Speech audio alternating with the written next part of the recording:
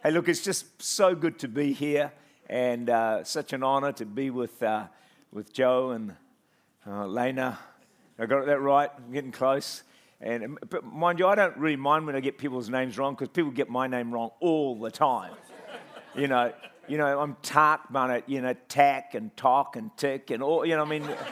Sheesh. So if I get someone else's name wrong, I don't really care that much, I've suffered that humiliation all my life. So, in fact, my name that's a shortened version of my full name, because my full name is just worse. And no one could ever get it right. So I shortened it to that. I thought, how could you get Tak wrong? They get it wrong all the time. So I say it's Tak, it's like ark. There's no R in it, but there's ark, and you put a T in front of it. Tak, and they still can't get it right. It's amazing. It's even international speakers. Danny gets it right. Come and they, mention me from the pulpit, and they still can't even say my name right. So, but anyway, I've learned to live with that. Hey, just one of the things, being here, I come to share and minister the Word of God, but I know Danny's the same as well. But we also come to receive. I don't want to just come here and sort of just deliver and then leave. I want God to impact my life. And I want to be changed myself, because I've got a long way to go on my journey. And I can honestly say that since I've been here, God's been touching my life. And, I just feel things are moving in my heart. Things are just God's just doing some stuff. And there was one of the songs we sang, was it this morning or was it last night, about the cross treasure? My treasure is in the cross. What's those words? Can someone? My wealth is in the cross. And I've never heard that before. And I heard that and I thought, oh my goodness. And just something, it was just one of those moments where you think, wow, that's such a powerful truth. My wealth, it's not in what I do. It's not in my ministry. It's not in my house. It's not my car. It's not in traveling the world. My wealth is in the cross. And oh my goodness. So thank you guys for bringing that and, touching my life today, last night and today. Father, we thank you for your presence here with us right now. And Lord, it's been prayed so many times, but we'll never stop praying it, Lord, that we're not here for another message. We're not here just to hear from a man, but Lord, we want you to speak to us. Lord, we're desperate for your voice. You said man shall not live by bread alone, but every word that comes from the mouth of God. So, Father, we so need to hear from you. We so need for you to touch our hearts and our lives today. So, Father, would you anoint your servant? Lord, would you cause your words to flow through his lips? And would you cause every person here to be able to focus, to concentrate, and, Lord, to receive, to have open hearts, Father, to receive from you. In Jesus' name we pray. And everyone said... Amen. All right.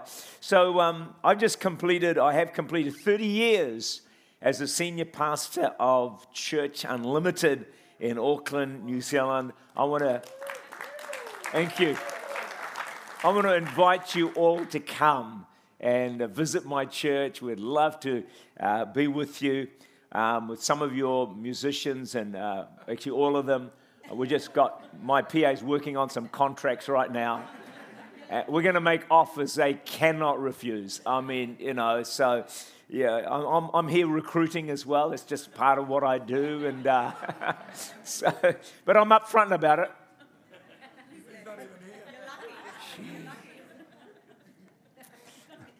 Yeah, at least I'm upfront about it anyway. So 30 years we've done. So I just want to share with you some of my journey of what it's been like for me, and the things that I've been through, and some of the lessons that I've learned. And I always think there's two ways you can learn. And one is you learn from your own mistakes, but there's a smarter way to learn, and that's from the mistakes of others. And so I'll probably share, if we get far enough in this story, some of my mistakes, so that hopefully you can avoid the same pitfalls in your journey and your walk with God. So a goal that we have, and I'm going to repeat a lot of the stuff, or some of the stuff that Danny said, because I know that you couldn't understand him half the time anyway. So, just kidding. All right, just going to repeat it, but I think sometimes God wants to drive some stuff home. So He wants us to really capture what He's trying to say in our lives. So, You know, the goal that all of us have in our lives is 2 Timothy 4 verse 7. I have fought the good fight. You know, I've kept the faith. I have finished the race. And that's our goal. But God wants us not just to finish, but He wants us to finish well. He wants us to finish in good heart and in great shape. Too many Christians and too many leaders, I know, yes, they do finish, but they don't finish well. They finish disillusioned. They finish angry. They finish burnt out. They finish, bitter and disillusioned and all of those different things. So, yeah, sure, they finish, but they don't finish well. But God's vision and call for you and me is to finish well. So tell the person next to you, you are going to finish well.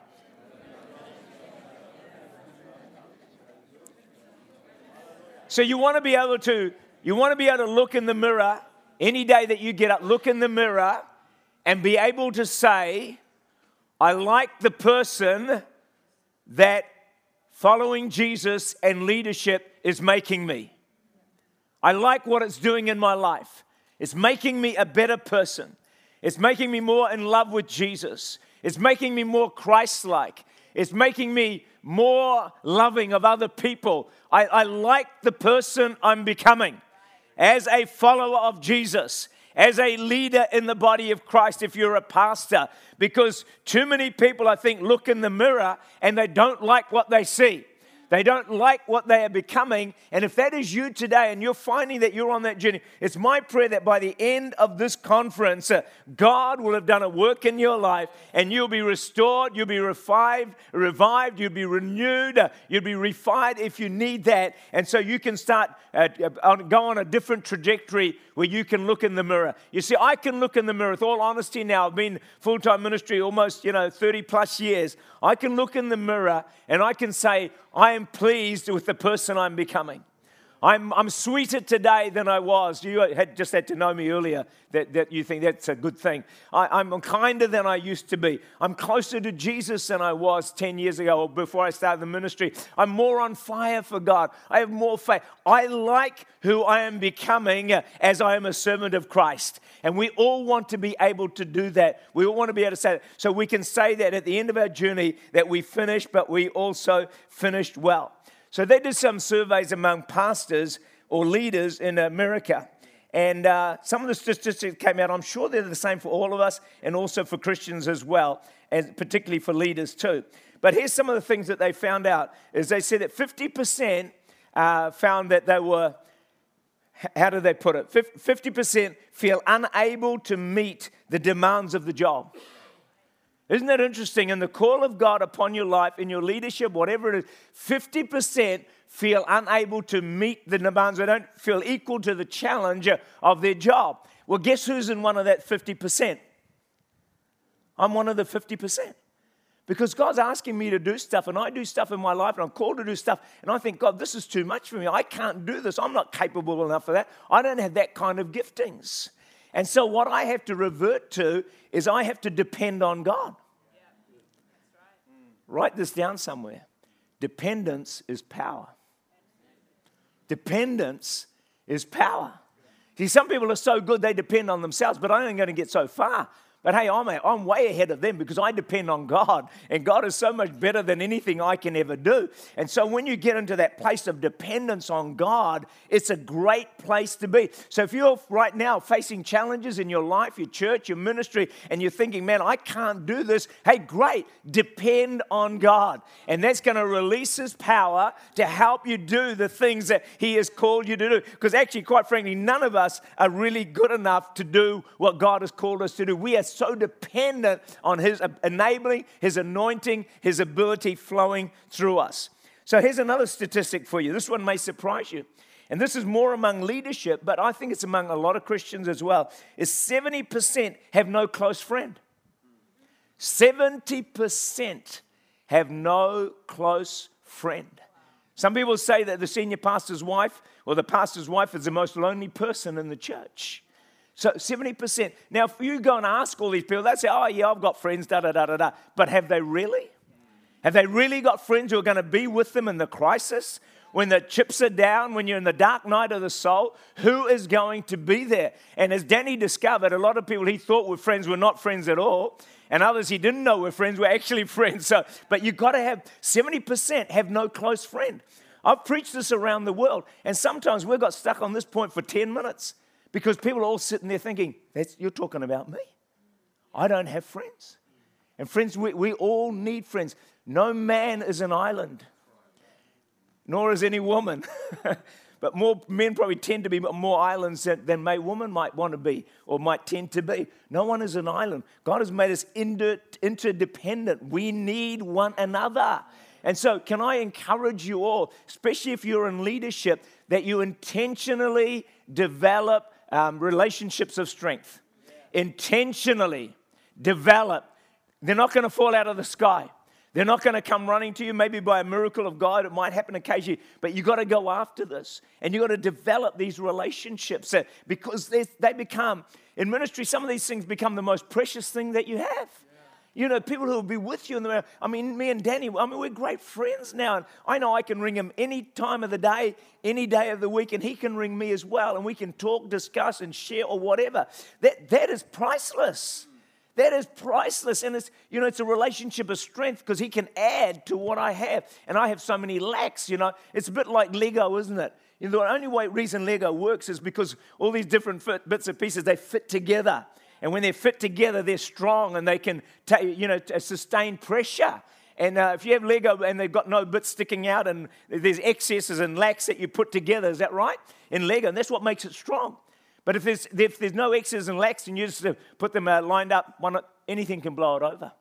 But so when we connect with other people, these relationships of strength, I believe, are really, really important in our lives. So my parents were from India. It's an interesting story, Hindu faith. And my dad and my uncle and my grandfather, they came to New Zealand to check out the land.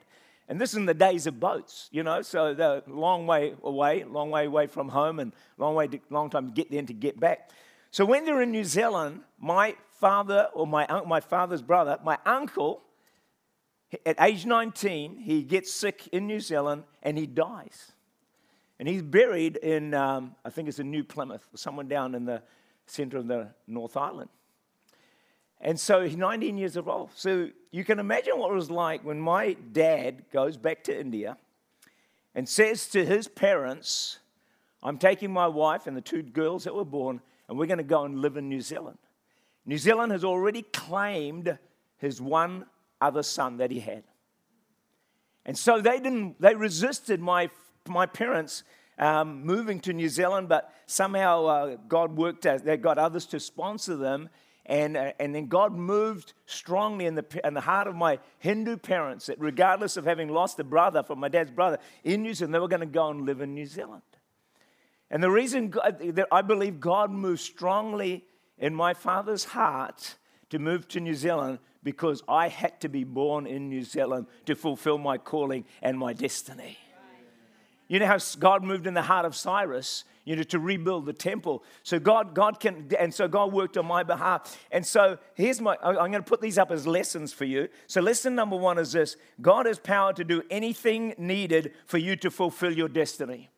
God has power to do anything needed for you to fulfill your destiny. Don't ever worry about whether God can get you to where He needs to get you or do the things that He needs to do in your life. He can do anything. If He can move in the heart of a Hindu father and a mother as well and shift to New Zealand, where there's no family, no friends, isolated, coming with nothing, in order for me to fulfill my destiny, wow, He can do whatever He needs to do in your life. And I think one of the things we need to understand is God has done a lot to get you to where you are today.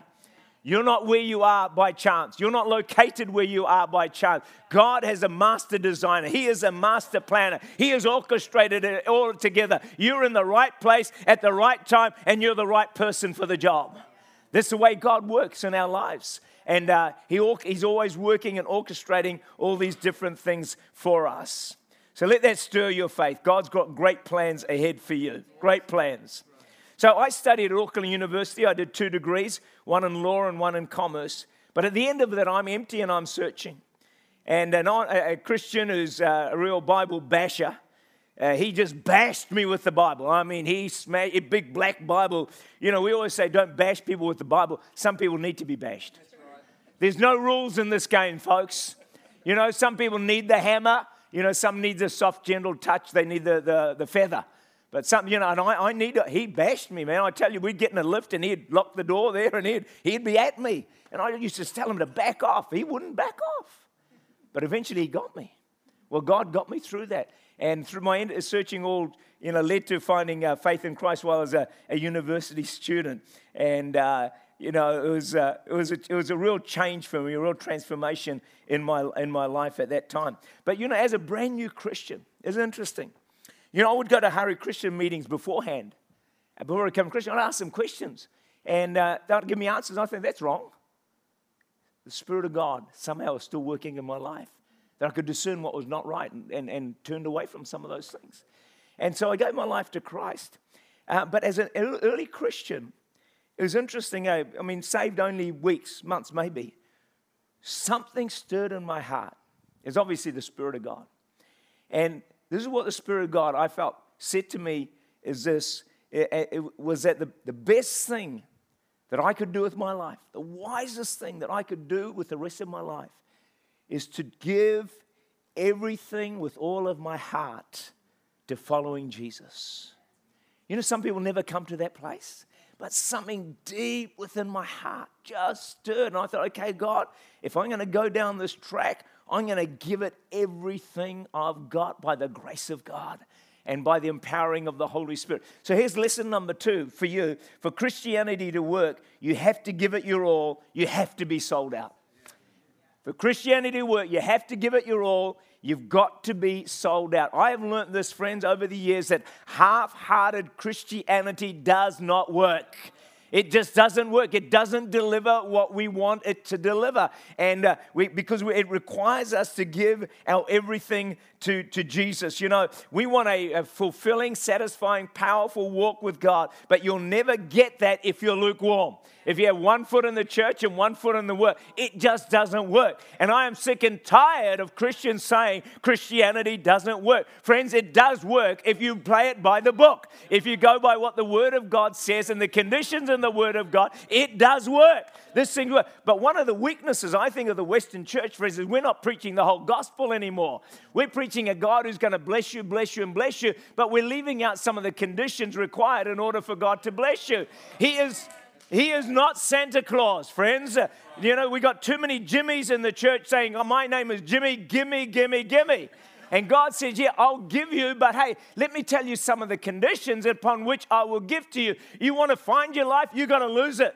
You want to live, you got to die. You want to receive, you got to give. You want to reap, you got to sow. Friends, we got to start preaching the whole gospel again. Come on, we've got to give the whole truth and nothing but the truth. Let's not be afraid of the verses that says, take up your cross daily and follow me. You know, if you don't deny yourself, you cannot be my disciple. Where did that preaching disappear to, friends? We have sold the church short. Sorry, I'm getting a bit worked up here, Joe. Is that all right? Keep going. Is that all right, Daddy? Okay. We're selling the church a deception. We're giving them all the benefits, all the blessing. God will do this, and the other thing. But we leave out all the conditions. We leave out the requirements. And then they say Christianity doesn't work. It does work. It works. It works. We've got to follow the book. You've got to follow the conditions. I've got to settle down now. Just calm down. Christianity works in opposites. It's all opposites. You want to receive, you got to give. You want to live, got to die. But see, the world teaches the opposite. And some people just never get it. And they give out their whole Christian life. It just doesn't work for them, friends. You know, when you're sold out for God, when you give it the best, despite all the mountains and valleys and troubles and difficulties and struggles and battles that you face, it is the best life on the planet. Living for Jesus, it doesn't get any better than that, friends. It's the ultimate of life. And, I want people to, begin to understand that living for Jesus is the most satisfying, fulfilling, rewarding life possible on planet Earth. Nothing else, no one else can offer what Jesus offers us. And that's despite the battles. That's despite what Danny would say this is the best life possible. And the reality is this, Christian or non-Christian, you're going to go through the struggles anyway. Far better go through them with Jesus on your side. He'll carry you through. Imagine if this unbelievable couple here, and they went through this without Jesus. Where would they be? They'd probably be buried by now. There'd be some mental home, bitter, twisted, angry, dissolute, all the rest of it. But with Jesus, they can come through this sweet and smiling and positive and uplifting. That's miracle territory right there, folks. That's miracle territory. You see, I was talking to Sharon beforehand. I'm off track here, but we probably won't get through this message. It doesn't matter. I was talking to Sharon beforehand, and I said, Sharon, Danny gets up and preaches, and we love what he preaches, but I want you to know that your greatest message is actually your lives. It's in fact, you are your message. And the message these guys give, they are an inspiration around the globe, folks. Tens of thousands, if not millions of people are inspired by this couple, by going through what they're going through and still trusting in Jesus, still loving Jesus, still serving Jesus, still sweet, still smiling, still preaching the good news of Jesus Christ. These folks honor Jesus. They honor his name. They honor his word. They honor the faith. And we need a lot more of that in the church today, friends. I started by saying too many leaders end up bitter and disillusioned and twisted and backslidden and bitter and all of those things, friends. That's terrible advertising for the gospel. Terrible advertising for the ministry. These guys are great advertising. I want to be good advertising for the gospel. I want people to look at me and say, I want what he's got. Is that all right? I'm a bit wound up at the moment. I'm going to calm down right now. I'm just going to slow it right down.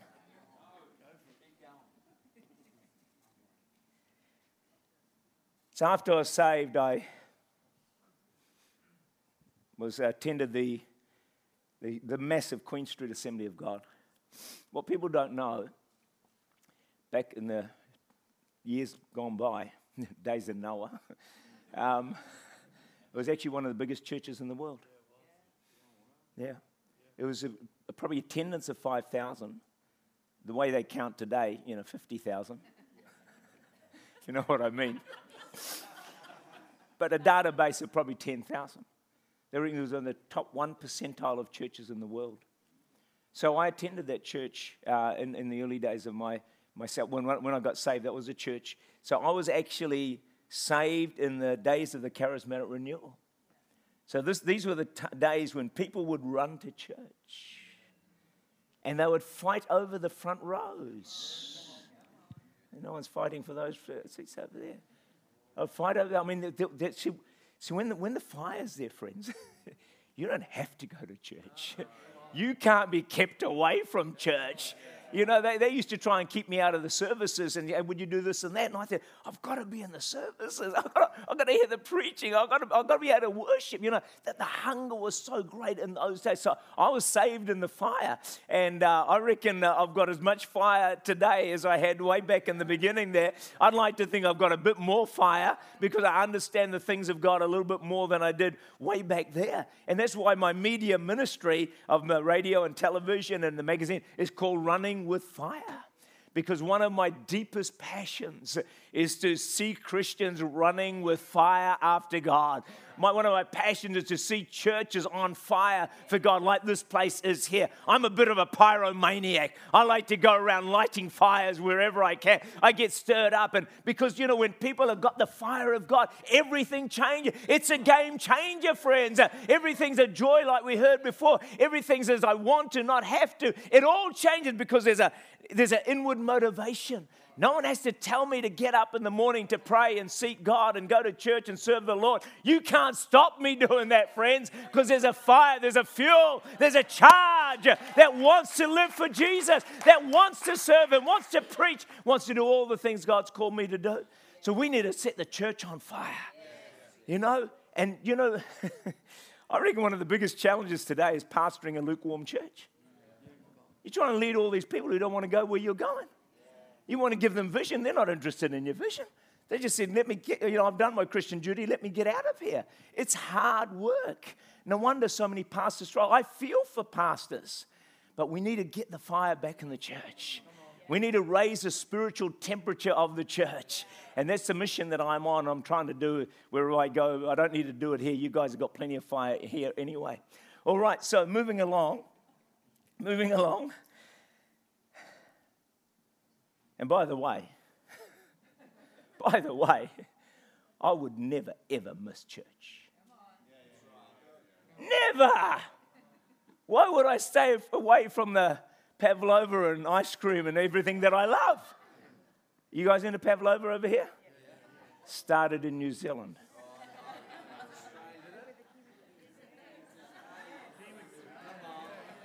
Let's settle this issue right now. I've got the platform and I've got the microphone. Pavlova started in New Zealand, all right? Okay. As did that horse that I can't remember the name of. What's the horse they talk about that Australians go? Phar Lap.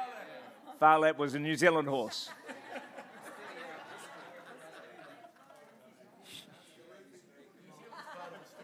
I'm not feeling so good about your church anymore, Joe. I thought these were nice people, but I'm not sure about it now. How on earth did we get to Phar Lap, eh? What are we talking about? I've been horsing around, he said. Yeah, that's right. No, never miss church. Can I tell the person next to you, never miss church. You know, if we could just get the Christians back in church, there'd be no building big enough to accommodate the churches. You get the churches back, people back on fire. In New Zealand, we're lucky if people turn up every second or third week. It's a disgrace. It's not good. It's not good. All right. Let's stay on course here. I reckon it's because I preached after you, Danny. Yeah, no, because you have 15 messages in one. Hey? Look, I'm right off track, and I'm not going to get through this message anyway, so I'm going to just dig in here for a little bit. So, Danny, when you preach, is this all right, guys? Okay. So, Danny's preaching away. I want to tell you what happens when you preach, Danny, all right? Now, don't let this discourage you, all right? It's going to be good. It's going to be good. So, Danny's preaching away. You know what I mean? And he says something, and it's absolute gold. And you're thinking, wow, Danny, that is amazing. And you're still thinking about it. And he's gone.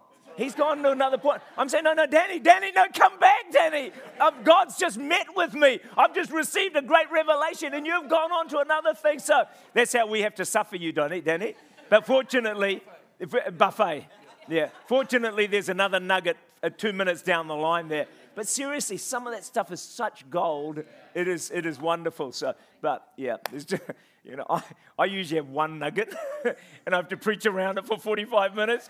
You have about 50 of them. You only have to give each one 1 minute. But I don't have that many. So I've got to stretch this out. I've got to horse around. I've got to make stuff up. I've got to make this last for 50 minutes.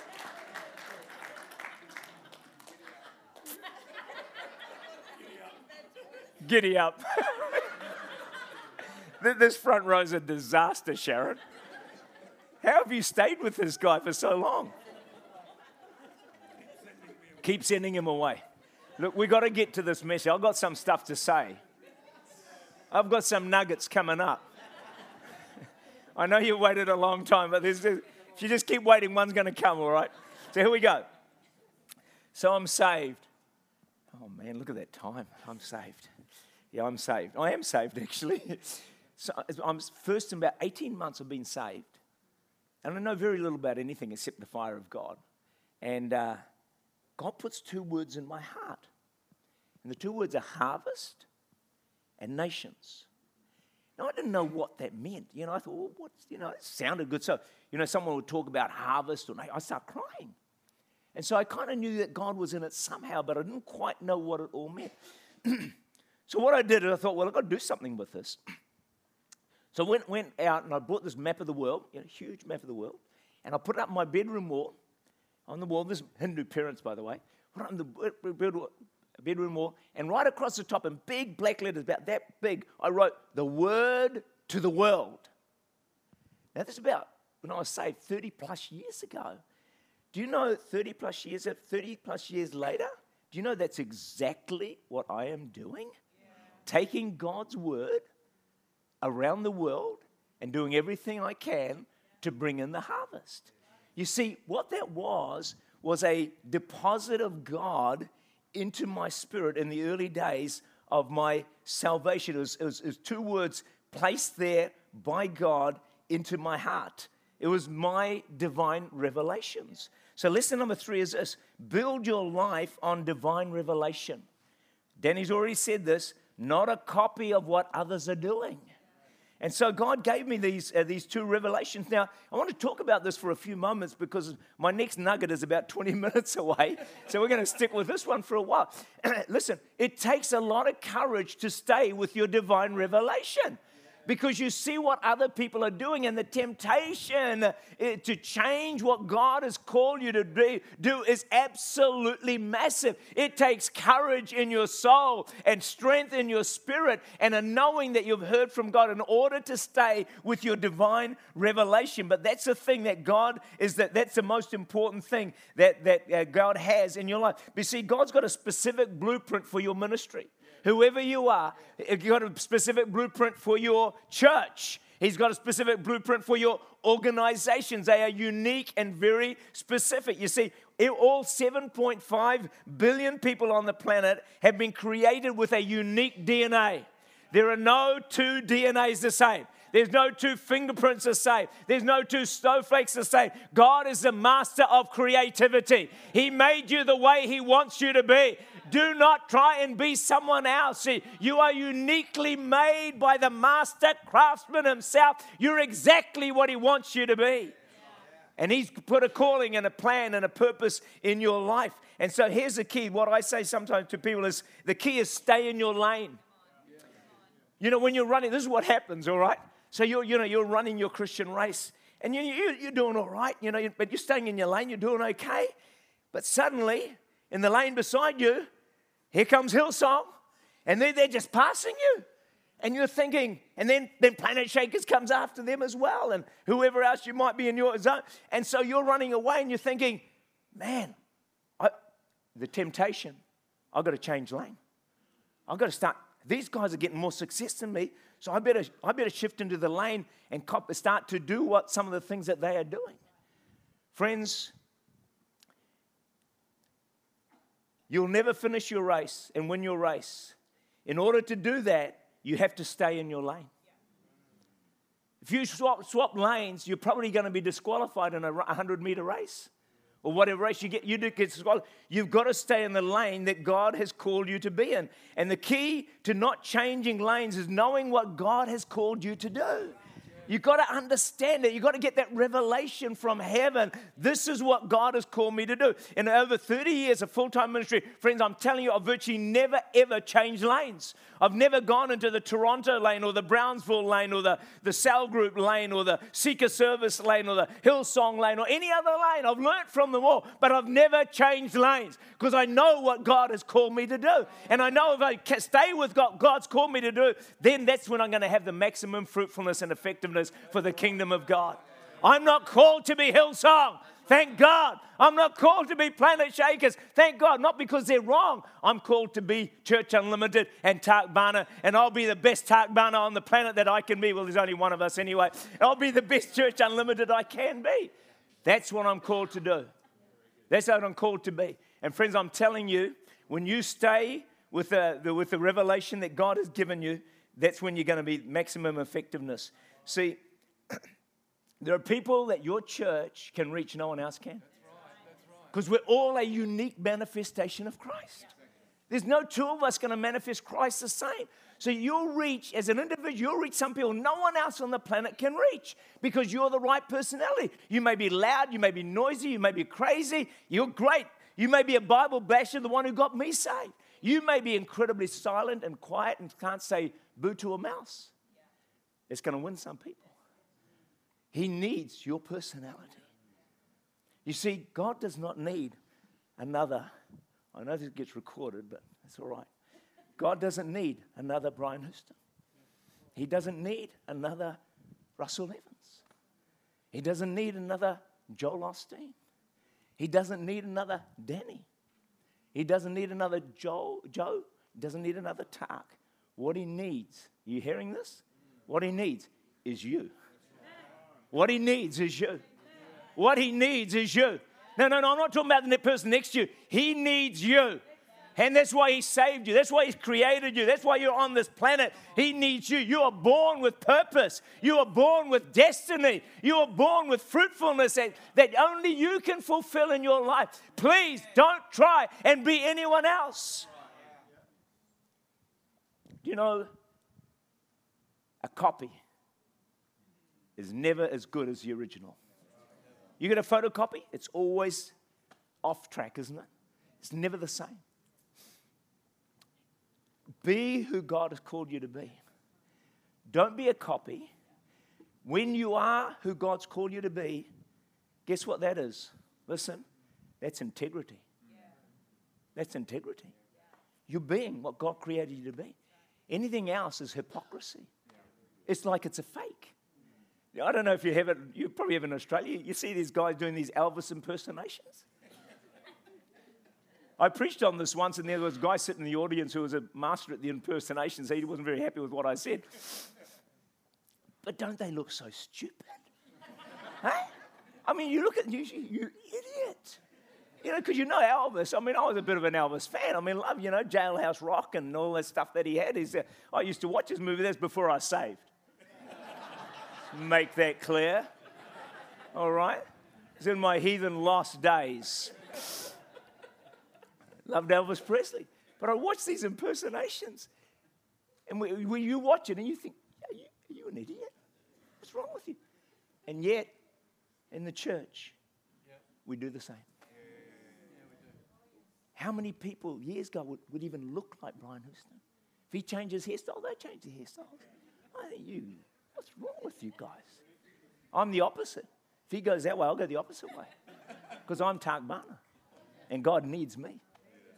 And God, tell the person next to you, God needs you. Yeah. Exactly who you are and the personality that you have. That's what he needs. So don't ever copy anyone else. Let me just, I've got 12 lessons here, and that's cut down from my 20 that I normally do. But we're probably only going to give you about 4. Sorry about that, but hey, another place, another time. Hey, come to Auckland and we'll give you the rest, all right? Yeah, okay. So, can I illustrate to you? Is this all right? I'm all over that's it. I'm all over the place. Yeah, Danny, that's your fault. Yeah. Usually I'm very clear, constructed, introduction, main points. What was it? A couple of jokes and a conclusion. That's what I normally do. But under his spirit. God has shifted me, but I don't like where he's shifting me to. All right. So anyway, this is what happened. All right. So how many of you ever heard of Winky Pratney? Yeah. Okay. Great preacher. And so he comes to my church one Sunday, and he gets out this big whiteboard, and he'd preach some points. He'd write it up on the blackboard, and another point, preach to the crowd, and they'd write up on the blackboard on the whiteboard, and I mean the church was mesmerized. So in those days, we used to sell tapes. Anyone remember tapes?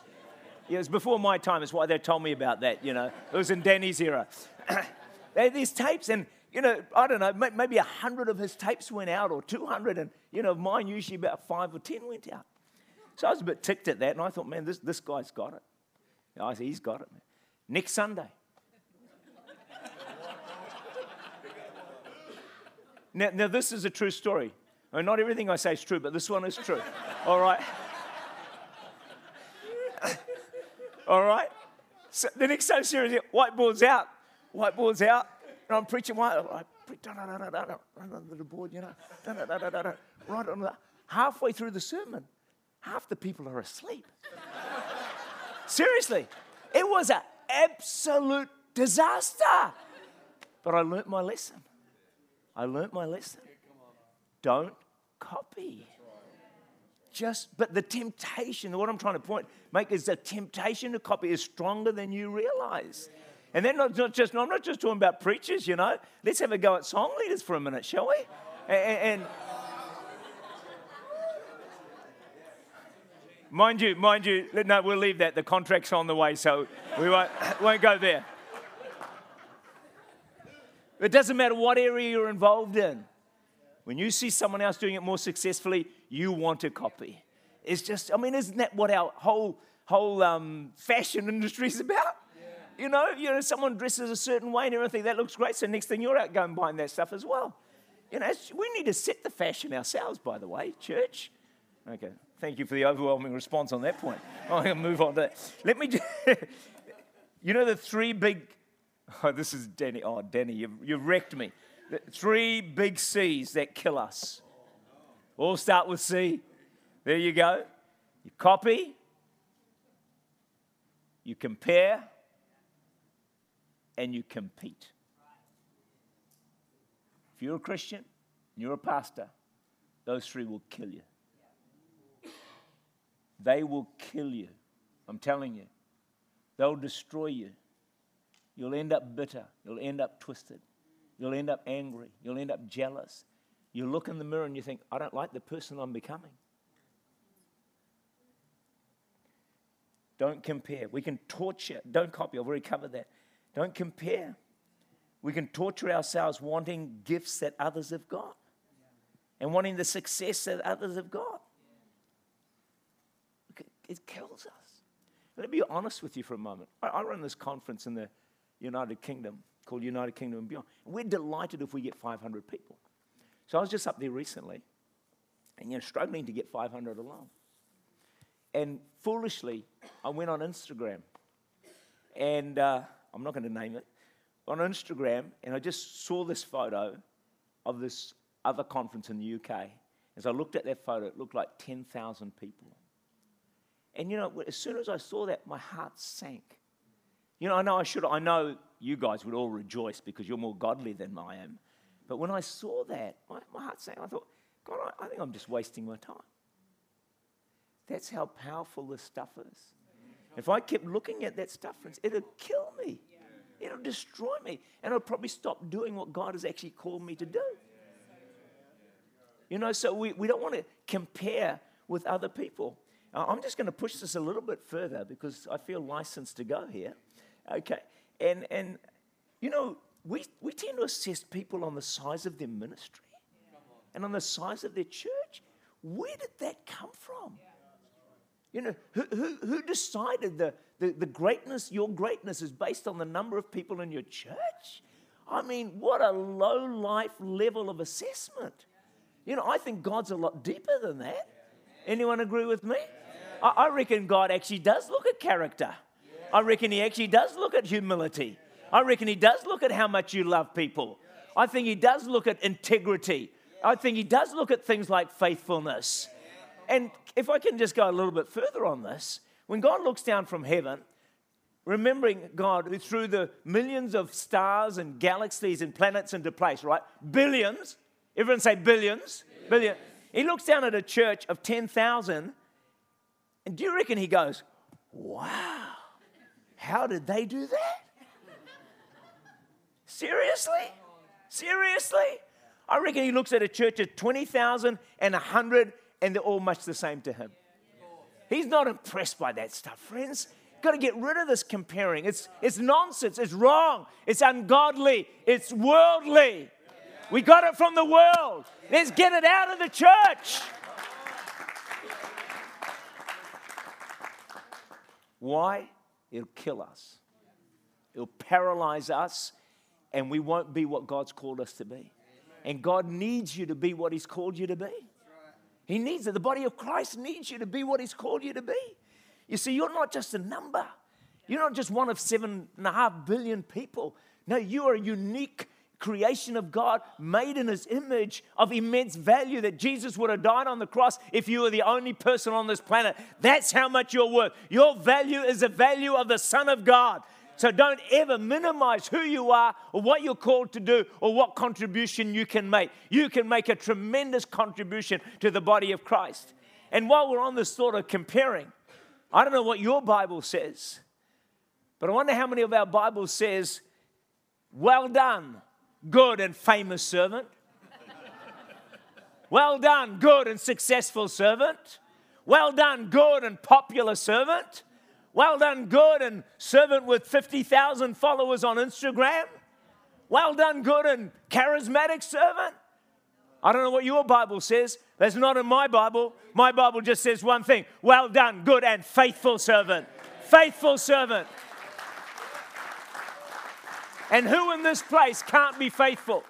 We can all be faithful. That's all God asks you to be. If you're called to be a doorman at the door, where else would you be a doorman?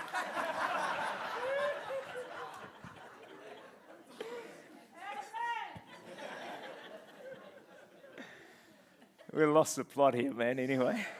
I hope this is all right, Joe. It's okay, all right. I mean, we're all over the place. You know. Hey, no. If you're called to be a doorman, be the best, most faithful doorman in the church, if not in the city, if not in the nation, if not in the world. Be the best you can be. And that's all God asks you to be. Your rewards in heaven are based on your faithfulness, not based on your success, not based on your charisma, not based on your Facebook followers. It's based on serving God with all your heart and all your soul and all your mind and all your being a lover of Jesus and a worshiper of the Most High God. That's our calling. That's our destiny. And why are you shouting, Tak? I have no idea. I just feel some of this stuff so deeply, friends. I've watched the church for decades. And we just need to change the narrative in a lot of these different areas. Because, you know, I'm not down on the church. I love the church. I really do love the church. So, what happens if I take this microphone? Joe's going to get really nervous now. And I realize that this pulpit, no, actually on this speaker, there's some nails have come loose, need to be fixed up. So, you know, get that. He's getting nervous now.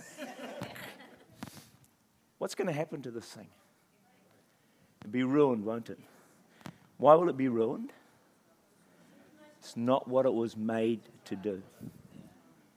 So, think of people's lives. When you end up doing or trying to do what God has not called you to do, you will destroy your life. You will wreck yourself. Stay with what God's asked you to do. Just be faithful to the call of God upon your life. It doesn't have to be great. It doesn't have to be fantastic. It just has to be what God has asked you to be. And by the way, my Bible says, the first shall be last, and the last shall be first. Personally, Lena, I reckon we're going to be shocked at where people's standings are in eternity. Yes. We think it's based on the size of the church. Oh, give me a break. I mean, honestly, even you know that's stupid, don't you? I mean, that can't be right. We all know that. Yet that's the thing we pursue. It's going to be based on all these other things. And I reckon some people that the Christian world has never heard of going to have some of the most exalted places in heaven that we could possibly imagine. Let that motivate you to be faithful to what God has called you to do. Don't try to be anything more than that. Don't be trying to be anything other than that. Just let His faithfulness be the thing that drives your life. And if you fulfill that, then that's all you need to do. And the last one is, don't compete. The 3 C's. Don't compete. We're not in a competition. Just be faithful to what God's called you to do. You know, when I got saved and when I went into the ministry and all this stuff about competing and size and success and, gosh, church growth, you know, we all want church growth. I had no idea what I was buying into. You know, I just innocently went, oh, yeah, I just want to serve Jesus. And then all this baggage comes in with it, you know, and the pressures of it all. And I've faced a lot of these pressures myself. And it's just not the way God I believe, wants it to be. I'm just going to give you one last point because I think time is done. But after I got saved, sorry I haven't got through all my points, but I never do on this subject. In fact, this actually message takes about 2 days. There's a lot when I unpack it. Not like Danny, just go from point to point to point. I unpack stuff, depth, deep. So anyway, I'm just going to wrap this up. So after I was saved, before I was saved, I was accustomed to, having female companionship. Can we put it that way? Girlfriend sometimes. It's not good, really. So I was accustomed to having, a girl on my arm most of the time. And that's just the way you did life back then before you're saved. It was great. Once I got saved, that didn't quite sound right, did it? We're talking holiness here, but anyway, blame Danny for it. But so once I'm saved, this is really serious, all right? Once I'm saved, so I'm now on my own. When you're accustomed to that for a long time, and you're suddenly on your own, I was incredibly lonely. And I'd be in church and I'd see these couples together and I think, oh man, God, have you got someone for me? And it really probably became one of the biggest trials of my life. And I guess maybe as a new Christian, the devil wanted to derail me. And so having to go to church, be on my own, see couples together, see boyfriend and girlfriend, all that stuff. As a new Christian, as much as I wanted to serve God and I had the fire of God and all that sort of stuff, that was a real heartache in my life. And it went on, not just for a year or 2 years or 3 years or 4 years. It went on for quite a number of years.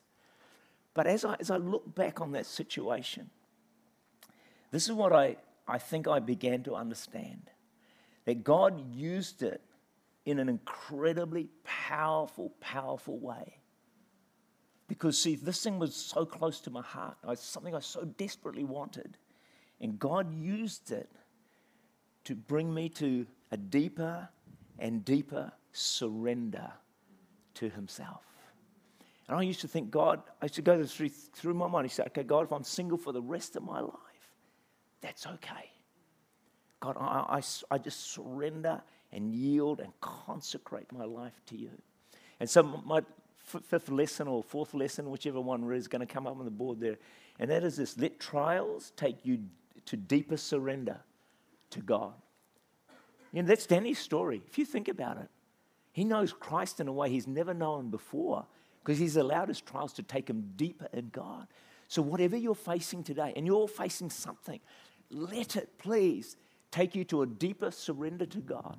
Now you might say, well, yeah, I'm not sure I really want that. Can I add something to that? Surrender is the pathway to more of God.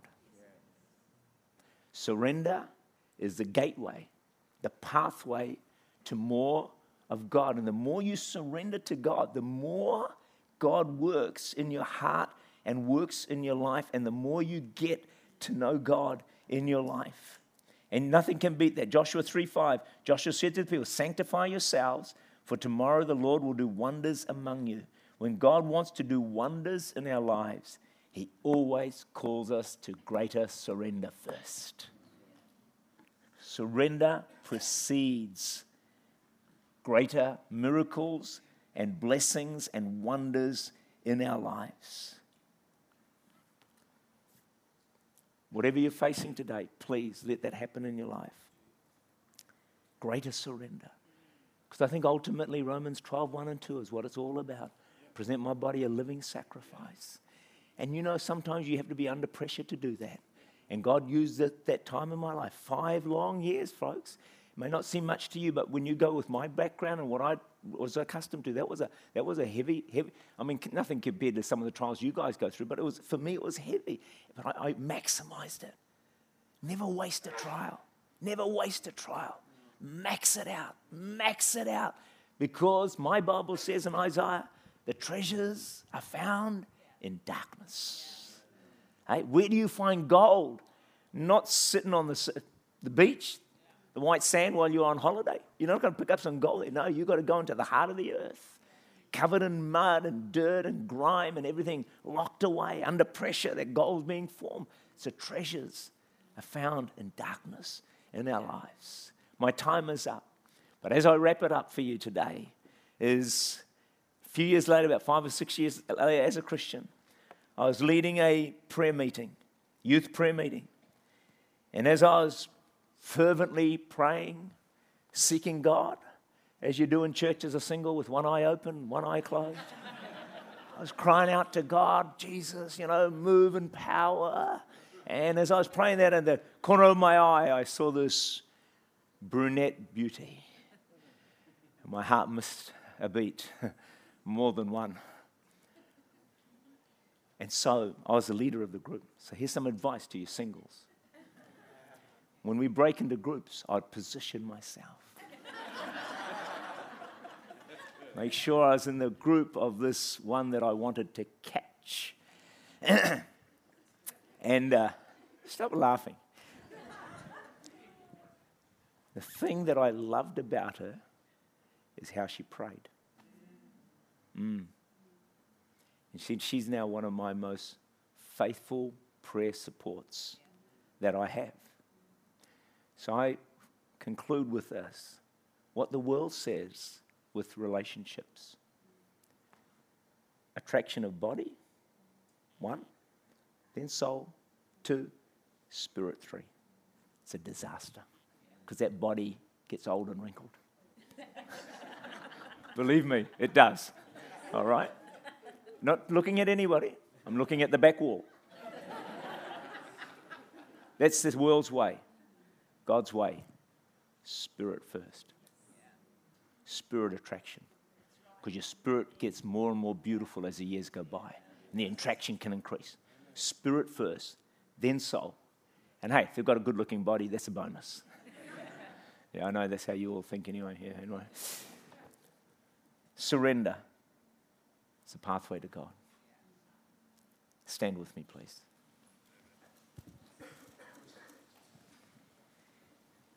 Maybe just a keyboard in the background would be great. I'm just going to close in prayer. Our time is gone.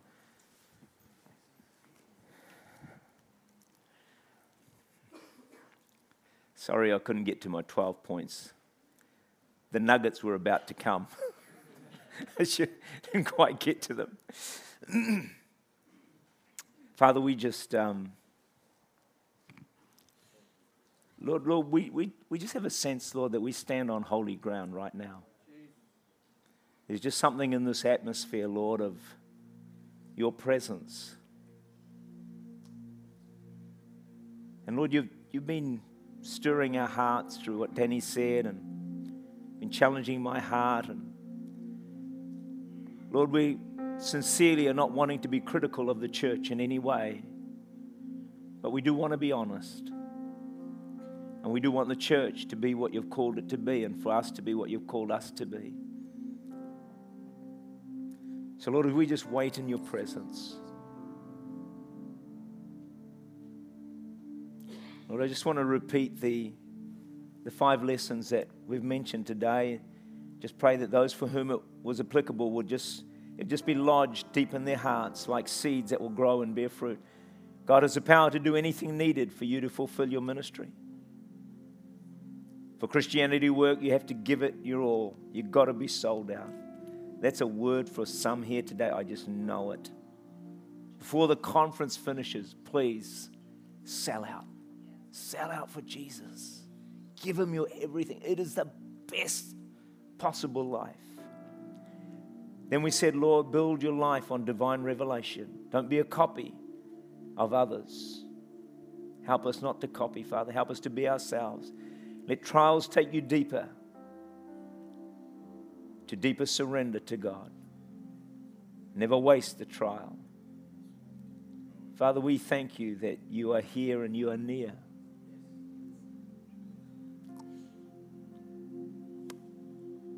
Father, help us to absorb what you have said.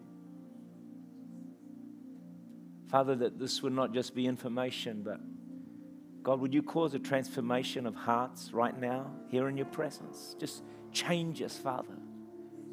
Father, from glory to glory, even as by your Spirit, Father. Would you just move us on in our relationship, our walk with you?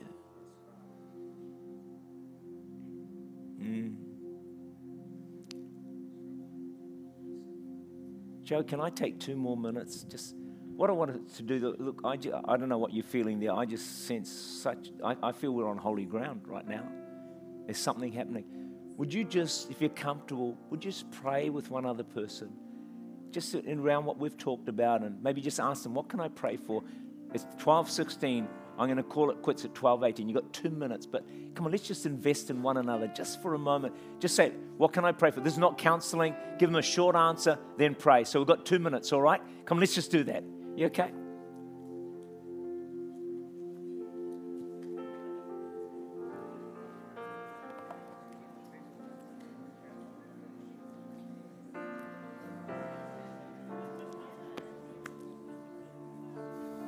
Spirit of God. Jesus, Jesus, Jesus. Oh my God. Oh my God. Father in heaven. Father in heaven. Father in heaven. Father in heaven.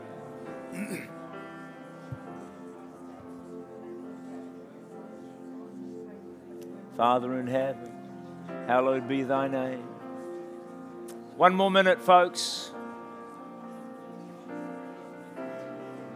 Jesus, we worship you, God. Worship you, God. Worship you, God. We love you, Lord. Jesus.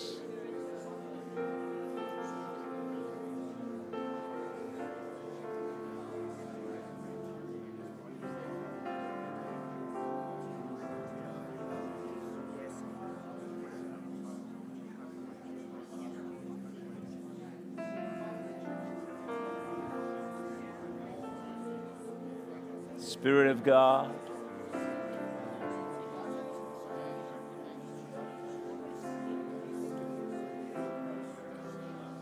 Jesus, we love you.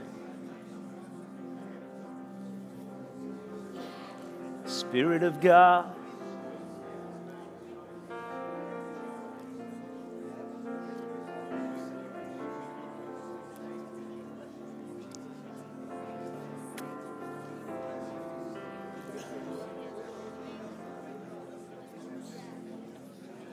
It's great praying.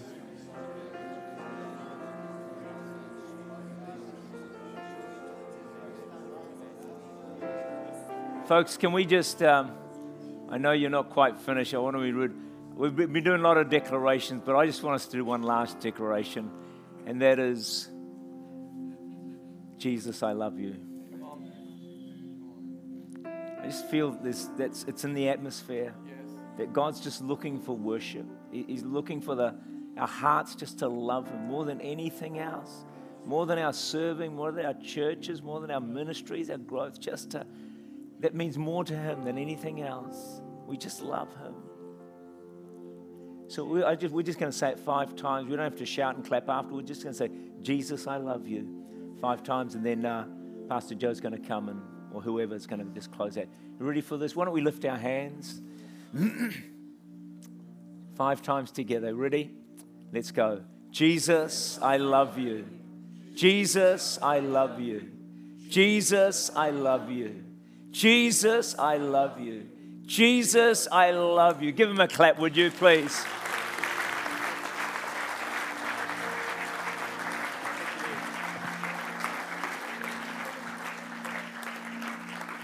What a great session. Just hearing from His heart and